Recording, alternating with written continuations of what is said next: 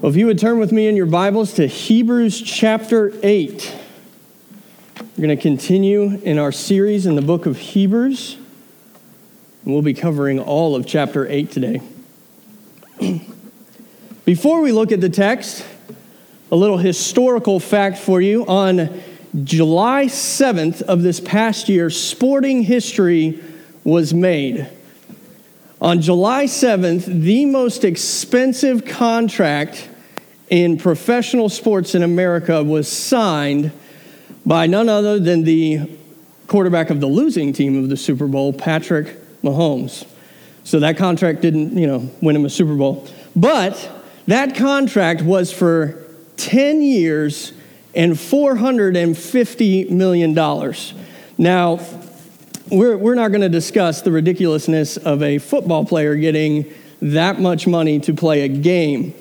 However, an interesting thing about professional sports athletes and these contracts that they get is that Patrick Mahomes and other athletes like him, when it comes to those contracts, other than saying yes or no, they honestly have very little to do with the actual negotiation of those contracts.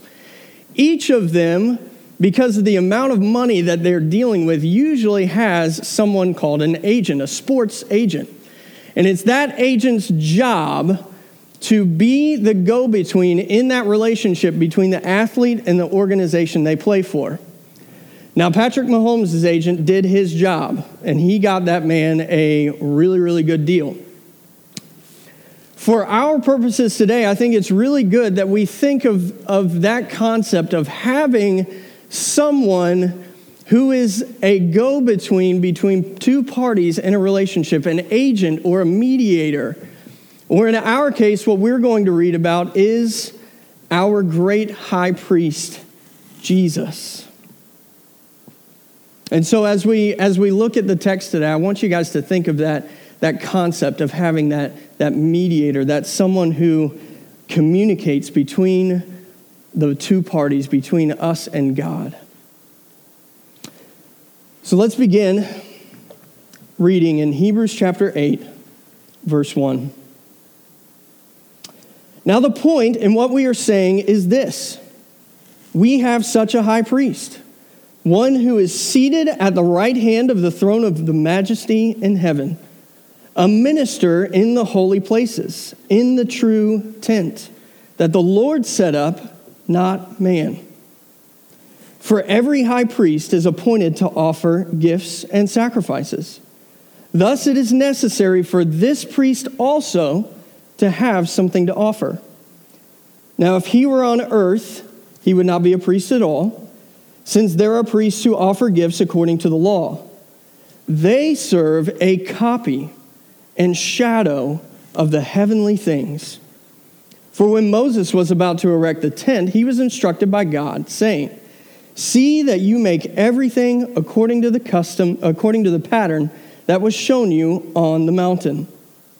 But as it is, Christ has obtained a ministry that is as much more excellent than the old, as the covenant he mediates is better, since it is enacted on better promises. For if that first covenant had been faultless, there would have been no occasion to look for a second. For he finds fault with them when he says, 'Behold, the days are coming, declares the Lord, when I will establish a new covenant with the house of Israel and with the house of Judah, not like the covenant that I made with their fathers on the day when I took them by the hand to bring them out of the land of Egypt. For they did not continue in my covenant, and so I showed no concern for them, declares the Lord. For this is the covenant that I will make with the house of Israel after those days, declares the Lord. I will put my laws into their minds and write them on their hearts, and I will be their God, and they shall be my people.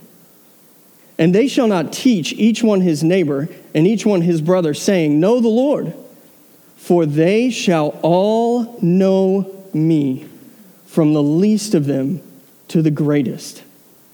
For I will be merciful toward their iniquities, and I will remember their sins no more.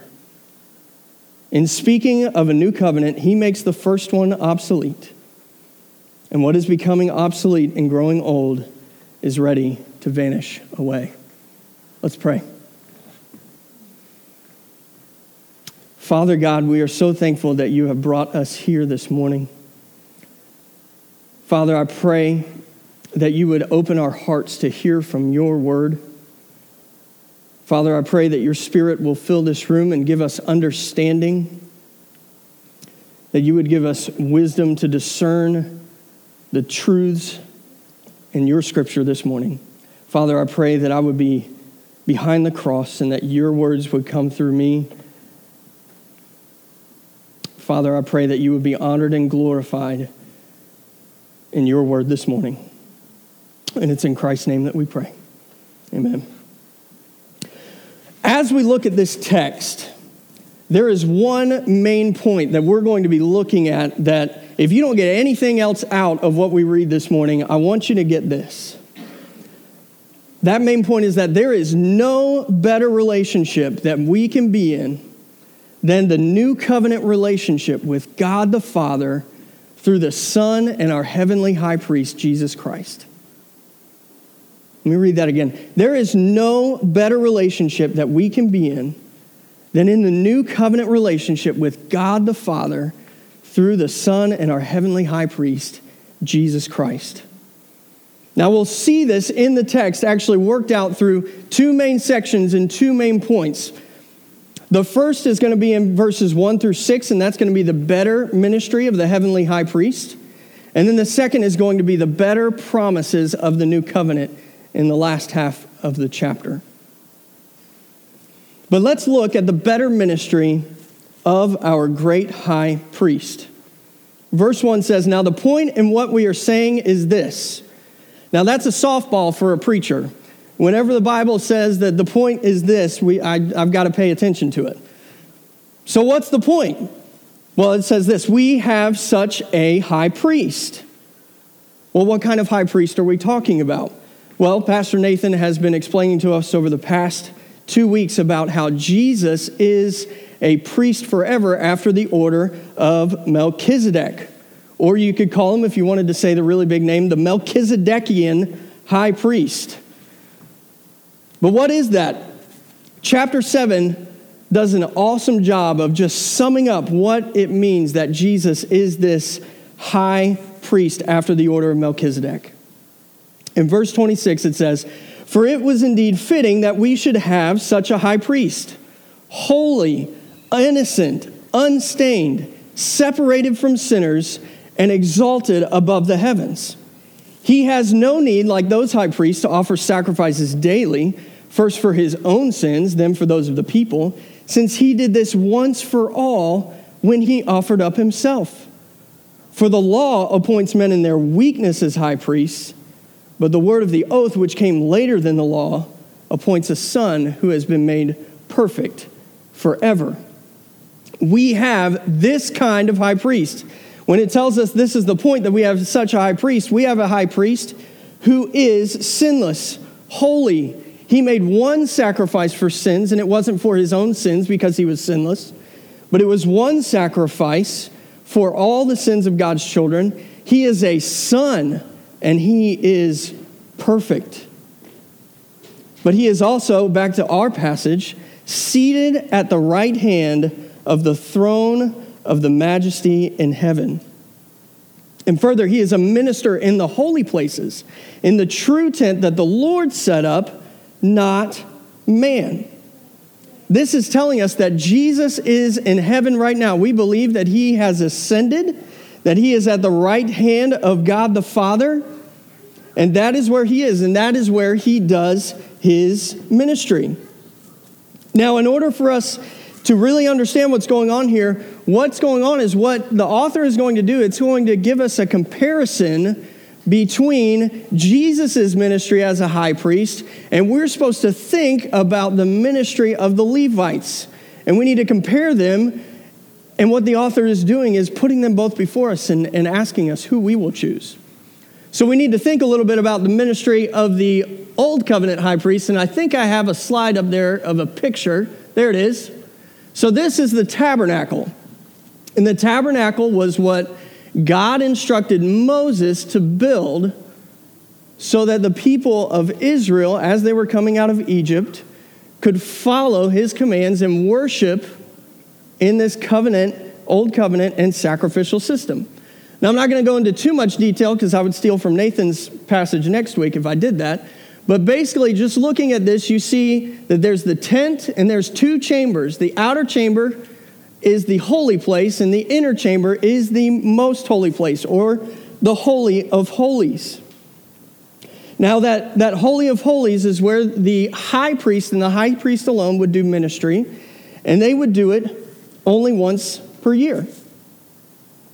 Now, that most holy place, or the Holy of Holies, was where God made his presence known on earth in a very particular way. God is everywhere. We believe that God is present all over his creation, but there is a sense in which there in the Holy of Holies, God made his presence and his holiness and his majesty and his power very specifically and peculiarly known.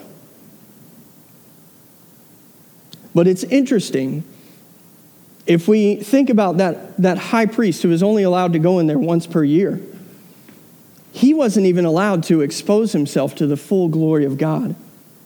Leviticus chapter 16, starting in verse 12, says, talking of the high priest, as he's about to go in to the Holy of Holies once per year, he says, "And he shall take a censer full of coals of fire from the altar before the Lord, and 2 handfuls of sweet incense beaten small, and he shall bring it inside the veil and put incense on the fire before the Lord, that the cloud of the incense may cover the mercy seat that is over the testimony, so that he does not die." So even when the high priest went in there, he couldn't go in and just go in and see everything. He had to make it really smoky and hazy in there so he wasn't exposed to the full glory of God in that place. Now that's the high priest. That's the Levitical high priest. But what does our passage say about Jesus? Jesus is seated at the right hand of the throne of the majesty in heaven. He is the minister in the holy places in the true tent that the Lord set up, not man. Jesus is in the actual presence of God, the most holy of holies, the throne room of God Most High, where the glory of God is unveiled and in its full strength and potency. We get a little bit of an image in that in Isaiah 6, when Isaiah 6 has a vision of the throne room of God, and all Isaiah can do is say, "Woe is me. Woe is me." Now, as we look further, we'll see that the tabernacle, what the Levitical high priest served in, that was just, they were serving in verse 5, a copy and a shadow of the heavenly things.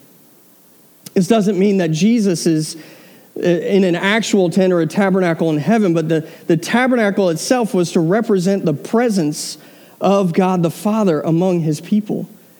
And so Jesus unveiled is in that holy of holies in heaven, in the throne room, in the very presence of God the Father Most High.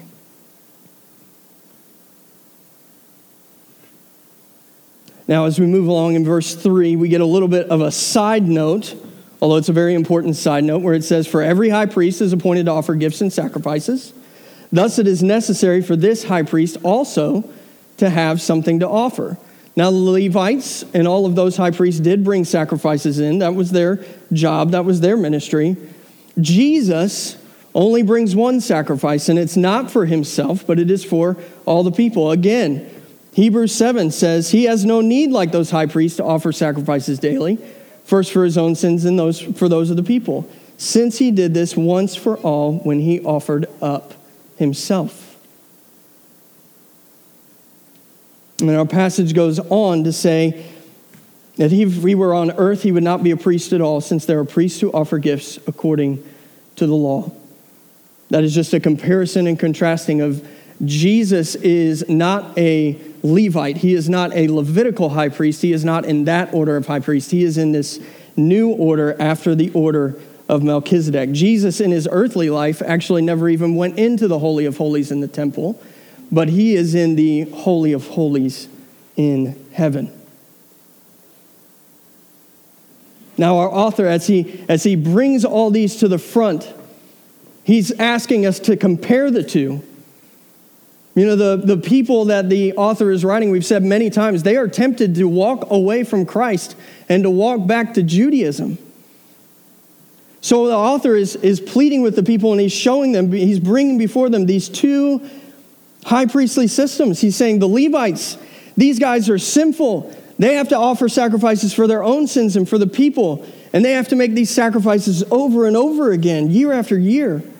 They can't even be in the full presence of God when they go into the Holy of Holies. They have to put smoke and make it hazy so they're not exposed to the full glory of God.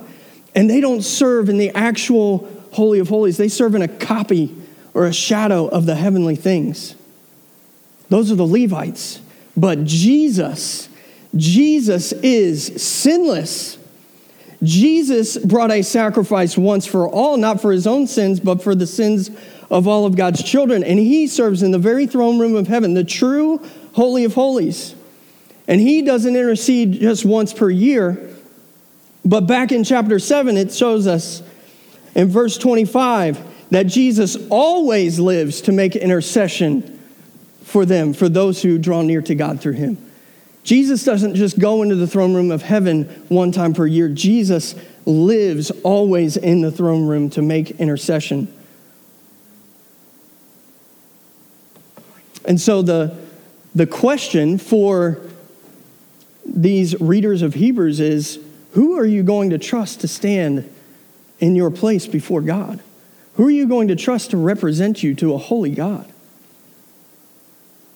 Are you going to trust in these Levites, these sinful men who have to offer their own sacrifices for their own sin? Or are you going to trust in Christ, in the perfect Son who is in the true Holy of Holies and always lives to make intercession for you? You know, the question for us is the same. When we one day stand before God, are we going to trust ourselves? Our culture likes to tell us to trust in ourselves all the time. Be your best self. Now, not even to get into the spiritual side of things, but if we're going to trust in our best self and be our best self, how are you all doing on your New Year's resolutions? Some of you may be keeping up with them. I didn't even make any. I didn't even try. How are y'all doing with your diets? Anybody just perfectly followed a diet? No. None of us follow those things. We need to trust in the great high priest, in Jesus Christ, to stand in our place before God. We cannot do it on our own. One commentator says this: believers enjoy a high priest who sits at God's right hand and has access to God's true sanctuary, his presence in the heavens. Jesus is not in the same category as the Levitical priests. His ministry is not earthly, but heavenly. He has introduced a better ministry and a better covenant that is established on the basis of better promises. Why would the readers consider trading away what Jesus has done for them, as if a ministry and tabernacle on earth could be better than a ministry and a tabernacle in heaven? And as we move on, verse 6 is kind of the linchpin of this whole chapter, when it says, "But as it is, Christ has obtained a ministry that is much more excellent than the old, as the covenant he mediates is better, since it is enacted on better promises." Now that language is a little bit wonky in the ESV, but basically what he's saying is that Jesus has a better ministry than the old covenant, and the new covenant that he has a ministry of is better because it has better promises. And so we're going to look at those in just a second, but first we need to ask, what was wrong with the old covenant? What was wrong with it? Wasn't it a good covenant? Wasn't it a covenant that was good? It was given by God to his people so that they could know him and worship him. But there's obviously a problem. Verse 7 says, for if that first covenant had been faultless, there would have been no occasion to look for a second. And then for he finds fault with them when he says. So there is an issue with that first covenant. Charles Spurgeon says this: the first covenant provided a very magnificent service, such as never will be excelled, but for all that, costly, divinely arranged, impressive, yet it could not put away sin. And the evidence of this is found in the fact that after one day of atonement, they needed another atonement next year. That is the problem with this old covenant. It was a good covenant. It was the law of God, and it was very good. And we can see, even in verse 9, that God gives it to his nation of Israel as a father instructs his child. At verse 9, when it says, on the day when I took them by the hand to bring them out of Egypt, we're supposed to get this picture of a father leading his small child by the hand. It was a good covenant, but it had no permanent solution to sin. And Pastor Nathan addressed that as he read earlier. We see that from the beginning to the end of the nation of Israel, they were doing the same thing. They were rejecting God. They were going after idols. And they were not faithfully obeying. So the new covenant. This passage that, as we see in your Bibles, it'll look a little different just how it's typed out. It's actually a quote from Jeremiah 31 through 34. And as we look at it, we will see 4 different reasons why the new covenant is better than the old covenant. The first one is that there is a sure guarantee. The second is the implanted word. The third is knowing God. And the fourth is the forgiveness of sins. Now, the sure guarantee. The old covenant, if you look actually in Deuteronomy 27, it was established with conditions. If you obey, then there will be blessings.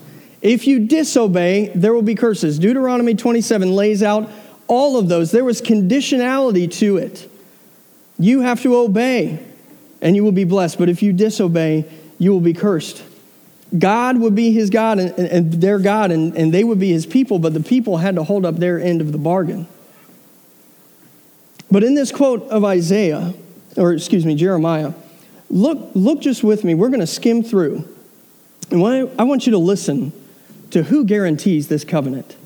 In verse 8, I will establish a new covenant with the house of Israel.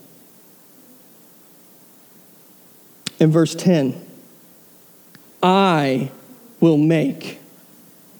Later in verse 10, I will put my laws into their minds and write them on their hearts. I will be their God. They shall be my people. They shall not teach each one his neighbor. They shall all know me. I will be merciful toward their iniquities, and I will remember their sins no more. The one who will see this covenant through is not us. It's not you or me. It's not Paul. It's not Peter. It's not John Piper. It's not any other Christian hero or any other person that you can think of. It is God and God himself that will ensure this covenant. The second reason why this covenant is better is because of the implanted word. Look at verse 10. I will put my laws into their minds and write them on their hearts. Now, at my house, we have lots of rules. Many of them are good rules. I would hope that all of them are good rules. And most of them have to do with the safety of everyone involved. Now, there's one rule that we have for Ellie, and that is when she thinks she's done with her food, she is not allowed to stand up in her high chair. Now, we tell her this rule multiple times, every single day. But what does Ellie do? She still stands up in her high chair. Now, whether that's because she just doesn't understand us telling her that or just she doesn't want to, I'm not sure. But for some reason, that rule has not taken root, and she continually does it. Now, there's another rule in our house. And that rule for Ellie is that mommy gets the snuggles right before bed and right after she wakes up. Now, how many times do you think I need to remind Ellie of that rule? 0. I don't have to remind her of that rule at all because that rule is deep in her bones. That rule is in her DNA. That's deep in her heart. That's been instilled in her from day one, that she wants to be near and close to her mom when she gets tired. And a whole bunch of other times throughout the day too, but mostly when she's tired. When this text says that God will write his law on our hearts and minds, it's referring to God radically changing our DNA. It's referring to God taking out our sinful hearts and restoring a heart of flesh to us so that we know what sin is, we know what obedience is. Ezekiel describes this new covenant in chapter 36 of Ezekiel when he says, "And I will give you a new heart, and a new spirit I will put within you. I will remove the heart of stone from your flesh and give you a heart of flesh. And I will put my spirit within you and cause you to walk in my statutes and be careful to obey my rules." This is the same thing that Jesus describes in John 3 when he says you must be born again. It's the same thing that John the Baptist says of Jesus, that he was the one who would baptize with the Holy Spirit and fire. The new covenant isn't God just throwing a whole bunch of new rules at us and telling us, hey, follow these. It's instead a radical surgery of our hearts where we are given new hearts, and the Holy Spirit, Jesus, gives to us to live inside of us and dwell in us so that we do have his laws written in our hearts and our minds, and our desires are changed. What we couldn't obey on our own, we do obey now because we have a heart that loves God and has put these things deep into our souls. The next reason why this covenant is better is knowing God. Look again at the end of verse 10. "And I will be their God, and they shall be my people. And they shall not teach each one his neighbor and each one his brother, saying, know the Lord. For they shall all know me, from the least of them to the greatest." One of the most encouraging things that I've heard since coming here in October was I think it was about a month ago, Nathan was on a phone conversation with one of our members who, because of the pandemic, has been stuck at home for goodness who knows how long now. And I do not think I'll ever forget what I heard her say on the phone. And that was in the midst of what I can only imagine is just oppressive solitude. This church member said, "I'm not alone. I'm never alone. I have my Jesus with me." Wow.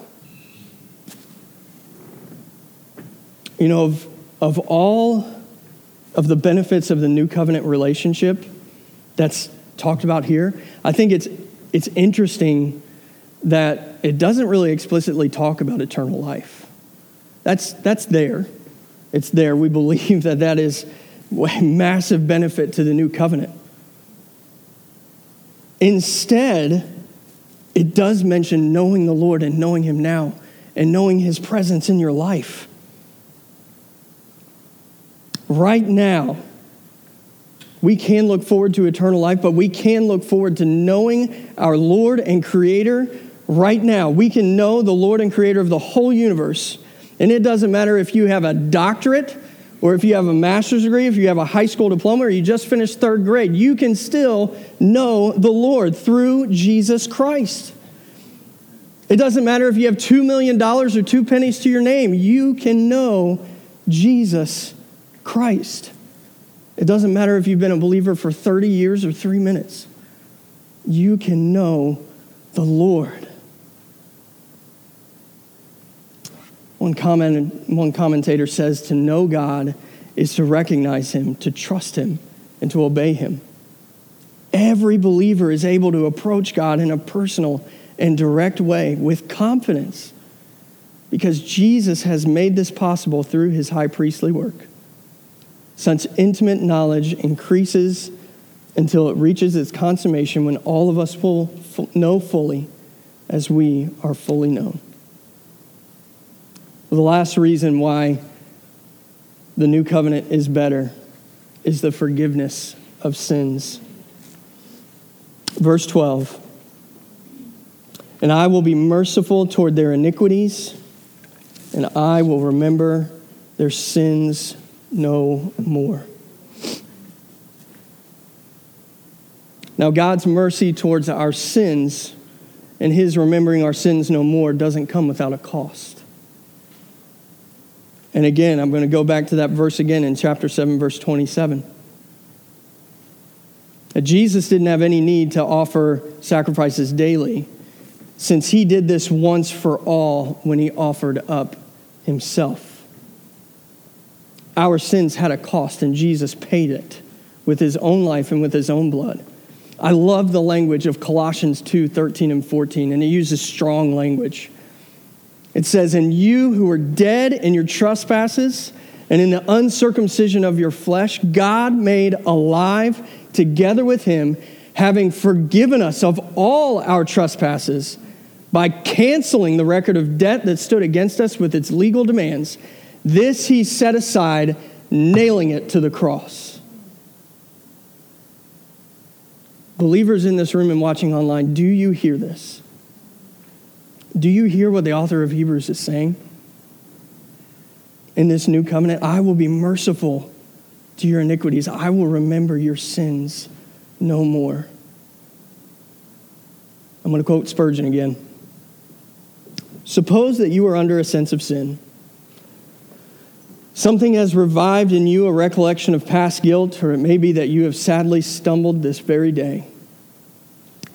And Satan whispers, you will surely be destroyed, for you have sinned.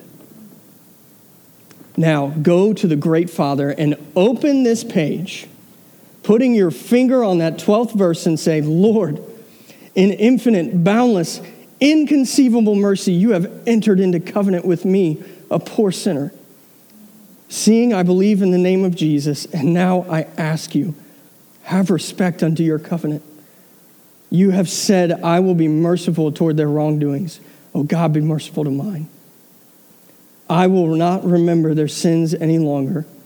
Lord, remember no more my sins. Forget forever my iniquity. That is the way to use the covenant. When under a sense of sin, run to that clause which meets your case. Unbelievers in the room or watching online, you have to hear the same thing. There is no better thing than this new covenant relationship with God through Jesus. But you are a sinner, unbeliever. And on your own, you cannot come before the holy God and creator of this universe. Romans 3:19 says, now we know that whatever the law says, it speaks to those who are under the law, so that every mouth may be stopped and the whole world may be held accountable to God. Unbeliever, one day you will be before a holy God and you will be held accountable to him. And the one thing that we unbelievers do now to try and get out of what we're being accused of, we open our mouths and we start trying to blame everybody else. The Bible says you will not be able to do that. Your mouth will be stopped. You will have no defense for yourself. And if you are on your own in that day, you will be cast away from the presence of God to endure his just wrath for all of eternity. But, dear sinner, dear unbeliever, there is hope for you right now. You may call upon the great high priest who is in heaven, the great mediator, Jesus Christ. He has offered a sacrifice, his own body and blood to cover your sin. when you respond to him in faith and repentance, put your hope in him, and the great mediator of this great covenant will write the laws of the Father on your heart. He will put his Holy Spirit within you, and you will know him, and he will be merciful to you, and he will forgive your sin.